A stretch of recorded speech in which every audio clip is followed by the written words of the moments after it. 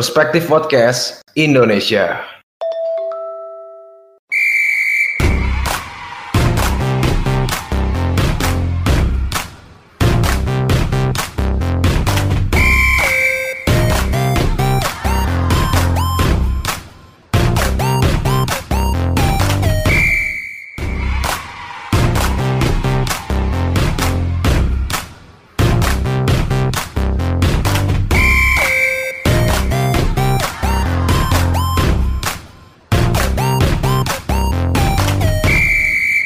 Tahun 2003, seorang Taipan asal Rusia, yaitu Roman Abramovich, membeli klub sepak bola Inggris yaitu Chelsea FC.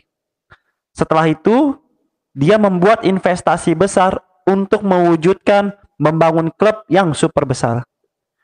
2 Juni 2004, keseriusan dan ambisi dari Roman Abramovich ini benar-benar jelas terlihat ketika dia menunjuk pelatih muda asal Portugal yang baru saja menjuarai Champions League bersama FC Porto, yaitu Jose Mourinho.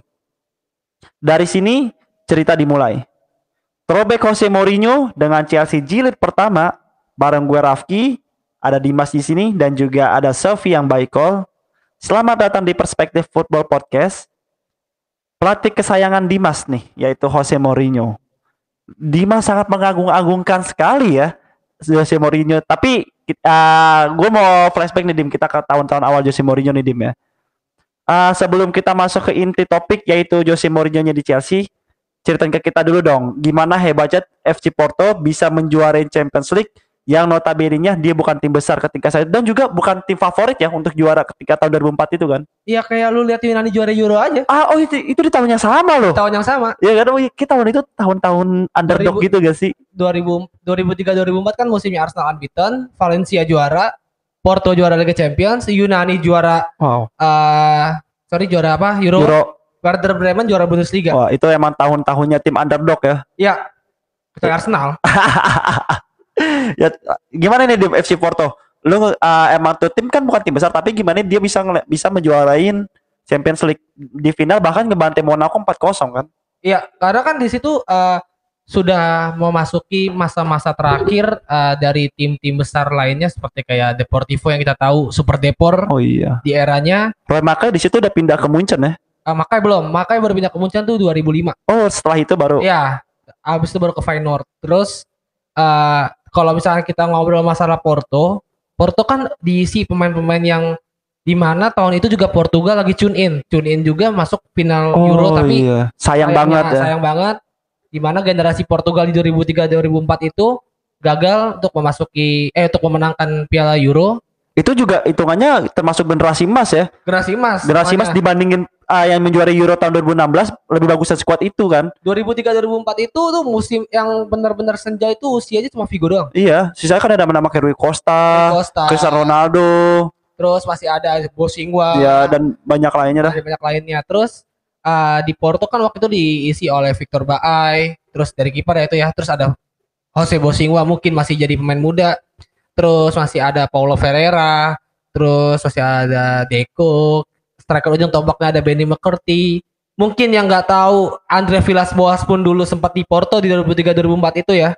Oh, dia udah di squad itu? Dari squad itu, tapi dia nggak juara Liga Champions. Kalau nggak salah dia lagi di loan. Oh. Lagi di loan ke Rio Ave. Jadi pemain? Jadi pemain ada. Serius dia? Jadi pemain Andre Villas-Boas.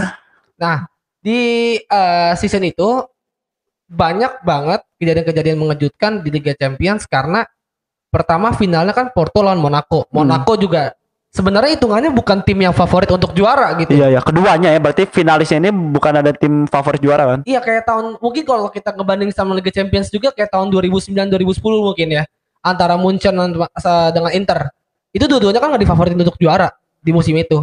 Tapi finalnya banyak orang bilang itu final nggak seru. Dan mungkin di 2003-2004 banyak orang juga bilang ini final nggak seru, tapi ini kan finalnya yang benar-benar nggak terprediksi dan terjadilah Porto juara. Di situ masih diisi pemain-pemain bagus, apalagi Monaco di semifinal ngalahin Chelsea ya. Di semifinal ngalahin Chelsea, di situ kipernya masih Ambrosio, gue inget banget kiper Chelsea Ambrosio, dan diisi oleh kayak pemain-pemain Fernando Morientes, terus ada siapa lagi? Ludovic Giuli, terus ada Roma kipernya yang masih bagus di Monaco zaman itu. Dan ada fakta menarik sebenarnya yang harus diketahui oleh kebanyakan fans Chelsea yang dimana musim pertamanya Abramovich memegang Chelsea itu tuh ada suatu dinner besar ketika Chelsea udah masuk quarter final dan Arsenal ketemu dengan Chelsea di quarter final. Tim Chelsea mengadakan dinner besar-besaran setim lah itu kan satu tim itu dengan petinggi-petinggi yang dimana Abramovich bilang kalau lo ngalahin Arsenal akhirnya dia dapat bonus pemain-pemainnya. Cash lagi ya. Cash dapat bonus dan terjadilah Arsenal kalah oleh Chelsea. Mungkin mereka pemain-pemainnya pun ke-trigger juga ya. Dan sayangnya kalah oleh Monaco karena menurut gue juga secara squad pemain-pemainnya pun jauh lebih layak Monaco di era itu ya sebelum Mourinho datang ya. Jadi itu mungkin menjadi musim terakhirnya Claudio Ranieri tanpa gelar lagi Chelsea dan masuklah Jose Mourinho ke Chelsea itu bisa merubah segalanya gitu. Dan juga masuknya Jose Mourinho ini kan merusak dominasi harmonisasi dari duel Arsenal lawan Manchester United kan. Itu kan terus-terusan mereka berdua kan yang benar-benar ganti-gantian lah. Iya, menjuarin Premier League. Tiba-tiba ada pelatih muda yang benar-benar eksentrik banget, baru datang udah konyol, mulutnya kayak mulut jahat lah, tajam ya. Iya. Tengil lah, lo kayak ngeliat anak muda tengil banget, banyak gaya gitu kan. Dan dia berhasil merusak dominasi MU dan juga Arsenal kan. Dan juga merusak pasar transfer. Oh iya, itu sudah pasti. Dan itu sudah dipastikan dong. Gue mau ke Sofi dulu. Sofi, ini gimana nih? Lo bisa ngegambarin ke kita gak ketika Jose Mourinho merusak dominasi Arsenal dengan Manchester United yang lagi asik-asiknya berlomba-lomba untuk selalu menjuarai Premier League dan dia tiba-tiba hadir nih. Wah, ini kita ngobrolin salah satu pelatih terbaik sepanjang masa di dunia bola ya Pak. Setuju. Salah satu pelatih favorit gue, even dia di Chelsea, di tim yang berseberangan sama tim gue, cuma tetap gue suka gitu sama Jose Mourinho nih apa ya, dia tuh kayak orang jahat, cuma ya emang jago Pak, kayak gitu loh, emang kayak Joker ngelatih bola aja gak sih? Iya, dia tuh unik Pak, dia bisa, yang hebat itu dia bisa bikin pemain kelemer, dalam artian pemain yang kurang bergairah jadi berapi-api, sampai dia sempat ngomong ke pemainnya itu, lo harus bisa jadi kayak anjing gila saat tidak memegang bola. Jadi kayak dia ngebuat pemainnya itu seperti anjing kelaparan akan bola. Itu sih yang luar biasa sih menurut gue pribadi ya. Jadi kayak gue nggak heran kalau dia bisa ngancurin dominasi Barca Madrid versi Premier League ya. Waktu itu MU sama Arsenal, tim gue sama Dimas kayak gitu. Yang hegemoninya luar biasa dari dimulainya Premier League 92. Itu paling cuma sempat 95, kalau nggak salah 94-95 Blackburn Rovers ya. Oh iya. Iya, itu angkatannya Chris Sutton, Alan Shearer. Sempat ya waktu itu Blackburn Rovers salah satu kuda hitam kayak Leicester City kali ya waktu itu tuh yang tiba-tiba mengagetkan halayak dunia dengan dia menangi Premier League gitu kan. Itu luar biasa banget. Dan balik lagi ke Mourinho, ada fakta unik yang gue belum lama tahu kalau ternyata Mourinho tahun 2004-2005 sebenarnya dia hampir join ke Liverpool, Pak. Dia hampir banget join ke Liverpool, tapi akhirnya dia join ke Chelsea dikarenakan Abramovich yang pada waktu itu menjadi presiden klub baru, dia kayak langsung secara pribadi nelpon Mourinho, dia langsung menjanjikan transfer gila-gilaan ke Mourinho. Di situ yang bikin Mourinho nolak Liverpool dan masuk ke Chelsea, kayak gitu. Saya nggak percaya kenapa dia bisa kayak langsung ngegoncang dominasi seorang Manchester United dan Arsenal. Ini udah dimention sama Sir Alex Ferguson. Sir Alex Ferguson pertama kali masuk Premier League tahun 86 di MU, itu dia sempat ngomong target gua adalah ngancurin dominasi atau bahasanya bikin Liverpool hancur dari singgasananya. Dan itu terbukti, Pak. Dan ketika dia dengar Mourinho datang ke Premier League, dia ngomong, gue bakal ngancurin dominasi Manchester United dan Arsenal dari singgasananya. Di situ Sir Alex Ferguson getar, Pak. Dia sampai ngomong kok, saya waktu itu ngerasa memang ini omongan anak nggak main-main, dan ternyata bener adanya, Pak. Percaya tidak percaya, 2003-2004 Arsenal berhasil ngerengkuh gelar juara Invisible Premier League. Ini apa ya, yang sampai sekarang masih dibanggain Arsenal kan cuma ini kan, bisanya kan Piala Emas, kayak Piala Emas gitu, tak terkalahkan. Pada saat itu Pak, 2003-2004 Arsenal nutup gelar dengan tak terkalahkan. 2004-2005 Chelsea hampir menyamai rekor Arsenal. Sayang, dia terpleset di kandang Manchester City waktu itu lewat gol penaltinya Niklas Anelka 1-0. Di situ ngebuat mimpi Chelsea buat nyamain torehan Arsenal buyar. Percaya nggak percaya, gue waktu itu fans MU pun bengong Pak, karena apa? Tim gue dua kalinya dikalahin Pak. Sampai di Liga Premier penutup itu MU dikalahin 3-1 sama Chelsea. Di situ 3-1, di situ yang ngegolin MU cuma Van Nistelrooy kalau nggak salah. Itu di situ ditutup dengan poin Chelsea waktu itu tertinggi ya, 95 poin sebelum dipecahin sama City. Kayak gitu kan, 95 poin. Dan lo tahu Pak, ini makanya hebatnya seorang Arsenal, karena apa? Satu-satunya tim yang nggak bisa dikalahin Chelsea 2004-2005 adalah Arsenal Pak. Arsenal menjadi tim tak terkalahkan, di mana dia 0-0 sama 2 sama di Highbury sama di kandangnya Chelsea. Itu satu-satunya klub yang nggak bisa dikalahin Chelsea cuma Arsenal pada saat itu. Itu menurut gue pribadi kayak berbanding terbalik sama Arsenal yang sekarang gitu kan. Jadi dikit lagi tuh Arsenal Chelsea dikit lagi kan? Dikit lagi weekend. Sumpah gue berharap Arsenal bisa lah mencontoh skuad 2004-2005-nya Arsenal, di mana dia menjadi satu-satunya tim yang nggak bisa dikalahin dari Chelsea kayak gitu. Terus dikit lagi gue paling mau bahas dikit, gue sempet kayak kaget karena waktu Jose Mourinho masuk ke Chelsea, dia kayak ngebawa tim sendiri Pak. Kalau lo ketika dia datang ke Chelsea, dia langsung ngebawa Ricardo Carvalho, Paulo Ferreira, terus ada dari Thiago Mendes dari Benfica kalau nggak salah waktu itu. Padahal Chelsea itu udah ada William Gallas, Damien Duff, Joe Cole, Frank Lampard, Makelele, Arjen Robben, sama waktu itu John Terry. Belum lagi ada Osingo banyak banget pemain Chelsea. Jadi gue pribadi nggak kaget karena apa Chelsea waktu itu bisa ngancurin dominasi MU sama Arsenal dan langsung ngerengkuh. Kalau nggak salah brace ya Pak ya? Brace gelar ya? 2 tahun berturut-turut kan? Ya, back to back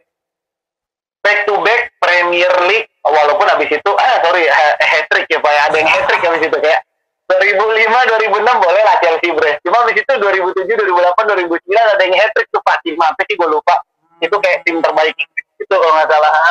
Coba tanya Dimas, gue ingat kali dia kayaknya yang hat-trick Premier League tuh satu-satunya klub apaan sih Mas? Nama klubnya? Ini Swindon Town. Kok nggak tahu nggak lu Buri FC tuh? Aduh, deh gitu aja sih, Jose Mourinho top lah pokoknya. Ya, mau nambahin tadi si Sofi, di tahun 2004-2005 juga Chelsea masih memegang rekor dengan kejebolan cuma 15 gol dan kejebolannya itu 3 penalti, 1 bunuh diri, berarti cuma ada 11 gol yang benar-benar dari open play ya. Dan juga Peter Cech masih mendapatkan clean sheet terbanyak, yaitu 25 kali clean sheet. 2004-2005 memang taktik inilah pokoknya eranya Chelsea banget dah.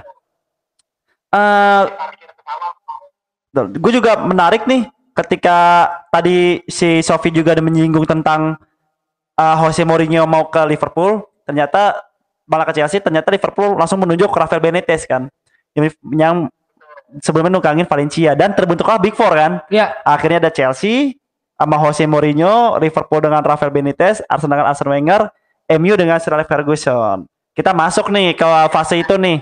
Di eranya Mourinho ini kan 4 tim kan yang terus-terusan kan, 1, 2, 3, 4 ganti-gantian lah. Iya. Terus mendominasi 4 besar itu kan. Yang menarik ini kan Mourinho kan yang paling muda kan di antara mereka semua kan. Iya ya. Dan mereka semua kan yang kayak ngajak berantem. Kalau ketemu dia udah kayak pengen ngajak berantem aja kan. Apalagi dia seneng banget kalau ketemu Wenger tuh. Si Mourinho seneng banget gangguin mentalnya Wenger. Ini kayaknya pelatih muda kayak gini yang kayak Mourinho itu jarang banget gak sih di era sekarang ini, Dim? Pelatih toksik ya. Pelatih toksik kayak yang gitu. Tengil tapi dia bisa nunjukin kualitasnya gitu. kualitasnya yang di mana dulu nih timnya nih? Kan kalau sekarang kan kayak sosok normatif gitu kan. Ya, tim musuh bagus. Ya. Ya, hebat kayaknya yang juara tim dia. Kan kalau Mourinho dulu enggak tim gue yang terbaik, I'm special one langsung gitu kan. Misalkan Wenger gini. Ferguson kan kayak cyber mulu kan. Tapi dia nunjukin kelasnya gitu ketika di lapangan ya. Gue ngomong gak sepanjang nggak segampang dengan omongan gue doang, gue bisa ngebuktiin gitu. Dan ini jarang temuin di pelatih muda sekarang kan. Lo gimana Dim ngeliatnya itu Dim? Gue kalau lihat Jose Mourinho, dia memang pelatih yang berkarakter, di mana dia bisa, ya ini gue pernah bilang kan tentang Mourinho ini, mungkin secara taktik gue benci banget sama dia sampai mungkin sampai akhir hayat gue ya, sampai dia berhenti ngelatih pun gue masih benci sama dia secara taktik. Tapi secara mentalitinya, ini gue harus acungi jempol, di mana ketika Mourinho babak pertama selesai, pasti dia akan melakukan sesuatu hal yang mungkin gak akan dilakukan oleh pelatih lain, yaitu dengan menggencet mental timnya. Yang dimana itu gak semua pelatih punya. Itu gue yakin, sekalipun Guardiola yang gue bilang taktiknya bagus pun belum punya taktik yang kayak Jose Mourinho seperti ini gitu. Jadi Mourinho itu kelebihannya di mentality. Dan kedua, gue tuh menyoroti Mourinho ini nih sering banget jadi pelatih yang gegabah kalau gue bilang, karena banyak banget pemain-pemain yang dia beli ataupun yang dia buang itu banyak yang bersinar. Ini listnya banyak banget nih. Mungkin kalau kita ngomongin throwback ini, ada Matej Griezmann, ada Nuno Moraes, Felipe Moraes, ada Alexis Mertin, yang dimana Alexis Mertin aja di Rusia pun jadi kapten sebenarnya. Terus ada Andriy Shevchenko, ada Hernan Crespo. Itu maksudnya pemain-pemain yang kelas dunia, yang kita tahu Matej Griezmann ini pemain yang top skor selama 2 musim beruntun setelah Nistelrooy cabut ke MU, di Eredivisie di PSV Eindhoven. Tapi di Chelsea malah mati kutu. Di musim pertamanya Chelsea ini pembeliannya kan gila-gilaan ya, ugal-ugalan ya. Waktu itu belum ada financial fair play. Belum ada. Apa itu kan financial fair play untuk seorang Jose Mourinho gitu. Tapi ya itulah Jose Mourinho tadi yang dibilang Sofi, gue setuju tuh, dia hampir melakukan unbeaten di musim pertamanya dia, yang dimana musim sebelumnya dilakukan oleh Arsenal, dan mungkin agak jantungan juga ya, karena Arsenal juga jadi tiba-tiba jadi kesusahan nih lawan Chelsea gitu kan. Yang dimana 0-0 dan 2-2 adalah hasil yang terbaik mungkin saat itu ketika Arsenal ngelawan Chelsea, karena di situ Chelsea benar-benar lagi superior dan mendatangkan back-back yang dia bawa untuk menjadi juara Liga Champions, mungkin kayak Paulo Ferreira ataupun Ricardo Carvalho gitu. Terus ya sejauh ini sih yang gue lihat untuk sekarang ya, pelatih yang bermental seperti Mourinho ini belum ada lagi sih. Pelatih muda ya. Kan yang lain kan pelatih kan kayak normatif aja ya kan. Sejauh mata memandang sebenarnya ada Andre Villas-Boas, tapi Andre Villas-Boas ini tidak bisa sekonsisten Mourinho dalam satu musim. Benar. Itu sih permasalahannya. Terus juga Mourinho tuh sangat benci banget kalau disuruh ingat match ketika di Chelsea itu, yaitu ketika semifinal Liga Champions lawan Liverpool. Iya, karena di situ kan kejadian golnya Harry Kewell atau Luis Garcia. Luis Garcia, ghost goal. Iya, ghost goal. Yang di mana itu kan belum ada ya, teknologi aja mungkin baru ada 10-12 tahun kemudian kan baru ada tuh. Dan itu kan benar-benar dari kontroversi besar, yang di mana Chelsea harusnya masuk ke final. Betul. Karena semua orang, bahkan pemain Liverpool pun nggak ada nyamperin Luis Garcia selebrasi kan ketika saat itu. Nggak ada kan, dan itu kan udah dihalang duluan oleh John Terry. Asli cool itu yang clearance asli cool. Bukan itu. Sorry benar-benar John Terry itu kan 2004-2005, asli cool masih di Arsenal kan. Sorry. Nah maksud gua pemain Liverpool yang lain pun kayak nggak ada yang enggak gitu kalau itu gol kan. Iya. Garcia doang kan yang selebrasi. Luis Garcia juga belaga gila aja udah tuh selebrasi kan. Tapi gue waktu itu benar-benar, walaupun gue fans Arsenal ya, ada satu pemain Chelsea yang benar-benar gue sorotin, gue suka banget, Peter Cech. Ganteng banget dulu tuh, sebelum pakai helm tuh ganteng banget, terus tinggi, refleksnya kuat. Mungkin kayak lihat refleksnya De Gea sekarang tuh. Neuer lah, kayak Neuer ya. Neuer sekarang atau De Gea sekarang ya kayak Cech tuh kayak gitu, dulu tuh kayak gitu. Nah makanya dibeli dari Rennes kan, kayak Mendy lah. Mungkin Mendy kurang lebih kali ya sekarang ya karirnya ya. Nah makanya tadi gue bilang yang ghost goal itu kan mungkin jadi jadi pertandingan yang paling dibenci oleh Jose Mourinho gitu, karena setelah itu di leg keduanya 0-0 setahu gue deh skornya. 0-0 ya. Habis itu di situ Liverpool cuma menang 1-0, dan ya udah itu lagi-lagi mengubur mimpinya Mourinho ketika dia menukangi Chelsea, karena musim setelahnya Mourinho dipecat kan. 2 musim setelahnya dia dipecat kan. Gitu. Dan yang menarik juga karena itu wawancara itu tahun 2015 kan sama Sky Sport. Jadi si Mourinho bilang, andaikan nih katanya Mourinho kan dulu ada teknologi goal lines yang clearance itu itu 2015 udah ada, gue yakin Milan bakal gue kasarnya kayak gue tai-taiin lah tuh di final di Istanbul. Karena ya di situ juga Squad Chelsea emang lagi bagus-bagus ya. Pertama itu, kedua Kayak lagi ngeliat City di Pep Guardiola di awal-awal gitu gak sih, dominasi, superior. City Guardiola 2017 2018. Iya, yang lagi bener-bener ngaceng-ngacengnya gitu kan. Itu bener-bener gue ngelihatnya Chelsea, gue wajar sih jadi Mourinho tuh nggak akan match yang nggak akan terlupakan karena di situ Mourinho udah ngalahin Munchen, udah ngalahin Barcelona. Barca. Itu yang Ronaldinho gol lagi yang eccentric banget ya. Iya, itu eccentric banget. Itu yang sampai Carvalho pun nggak percaya kalau itu gol. Karena Carvalho pun ngomong kalau misalkan itu gak akan terjadi gol mungkin akan goblok bolanya. Bener-bener. Gitu. Terus juga ya kalau kita lihat ya, tadi kan lo kan udah nyinggung soal mentalitas, Sofi juga udah nyinggung soal mentalitas kan. Gue juga suka ketika Mourinho itu membuat koordinasi di setiap lini. Misalkan di lini pertahanan dia punya bisa membuat yang John Terry mempunyai mentalitas juara gitu. Terus di lini tengahnya ada Frank Lampard, di depannya Drogba. Jadi itu dari lini belakang ke depan tuh terkoordinasi gitu. Bahkan bukan cuma di Chelsea, ketika di Inter Milan pun dia melakukan hal yang sama kan. Ada Walter Samuel yang digitu nama dia, terus tengah Thiago Motta, depannya Eto'o Milito kan. Terus juga di Madrid juga kayak gitu kan. Dia selalu mempunyai sorry. Thiago Motta yang main di Persija bukan? Bukan, Thiago Motta yang abis dari Inter ke PSG.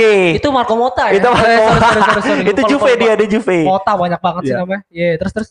Jose Mourinho selalu bisa membuat koordinasi yang baik antar lini dan membuat mental yang tadi teman-teman udah jelasin, mental baja lah. Iya. Dia benar-benar ya kalau kita bisa ingat Eto'o yang bilang lah, Mendy kan main di winger kiri kan. Padahal posisi aslinya kan striker kan. Ketika Rafael Benitez yang menukangin Eto'o disuruh main kiri, dia bilang Eto'o nggak mau, yang bisa nyuruh gue main di kiri itu cuma Mourinho doang. Nah ini kan artinya kan ada rasa ketika lagi ngomong empat mata itu kan ada hal yang beda gitu antara Benitez dengan Mourinho. Apalagi kan? Dengan Balotelli yang dibilang Mourinho di babak pertama, gue udah nggak punya striker nih. Iya benar. Dan menit pertama udah kartu merah ya Balotelli ya. Iya.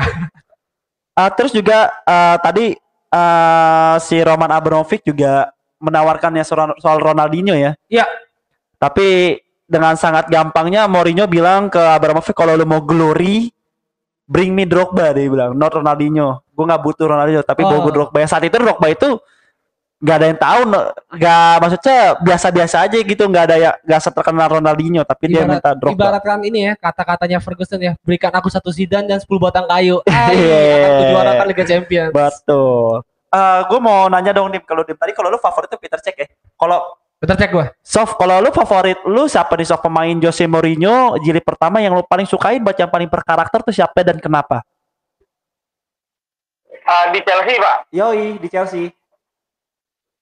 Kalau di Chelsea sebenarnya entah kenapa sih, memang gue kalau ngelihat pemain-pemain Chelsea 2004-2005 tuh memang mengesankan ya. Hampir semuanya memang memiliki karakter yang ditularkan sama Jose Mourinho. Cuma kalau lu nanya yang paling gue suka ya tetap sih Pak, yang Lampard, nggak ada obat sih emang, karena gue ngelihatnya itu kayak wah gile sih, Lampard tuh demen aja gue dari dulu tuh, satu-satunya pemain Chelsea yang bikin gue angkat topi itu kayak Lampard. Jadi dia midfielder tapi salah satu top skor sepanjang masa Chelsea dan Premier League Pak. Betul. Gitu, jadi kayak kalau lu nanya gue asli sih nggak pikir 2 kali, tetap Frank Lampard itu udah pemain favorit gue di Chelsea setelah Torres sih gitu. Terus juga Mourinho ini kan mempunyai rekor di kandang kan, ada sekitar 83 match dia nggak kalah di kandang. Yang ini sekarang lagi dikejar oleh Jurgen Klopp, dia pengen mecahin rekornya Mourinho kan. Jurgen Klopp sekarang 66 pertandingan main di Anfield belum pernah kalah, dia pengen berusaha mecahin rekornya Jose Mourinho. Ntar ketemu MU kan di kandang, kesian. Kenapa Sof pulang?